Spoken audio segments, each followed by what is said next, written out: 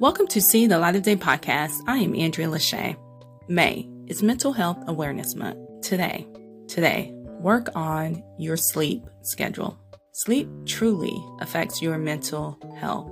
If you don't get enough sleep, sometimes that might cause you to be anxious. Sometimes that might cause you not to be completely alert.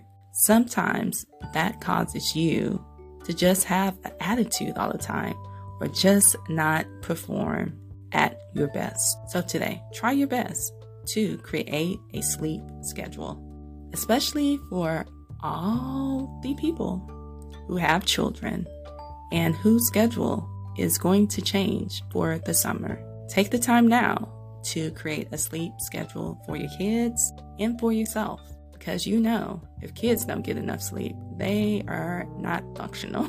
And some adults are the same way. So sleep truly affects our mental health, what we can do and what we can't do, if we perform to our best or if we don't. So keep that in mind this weekend as you have a 3-day weekend. Most of us take the time out to create a sleep schedule. This is See the Light of Day podcast. I am Andrea Lachey. Remember to love God, love yourself, and love others. Peace and love.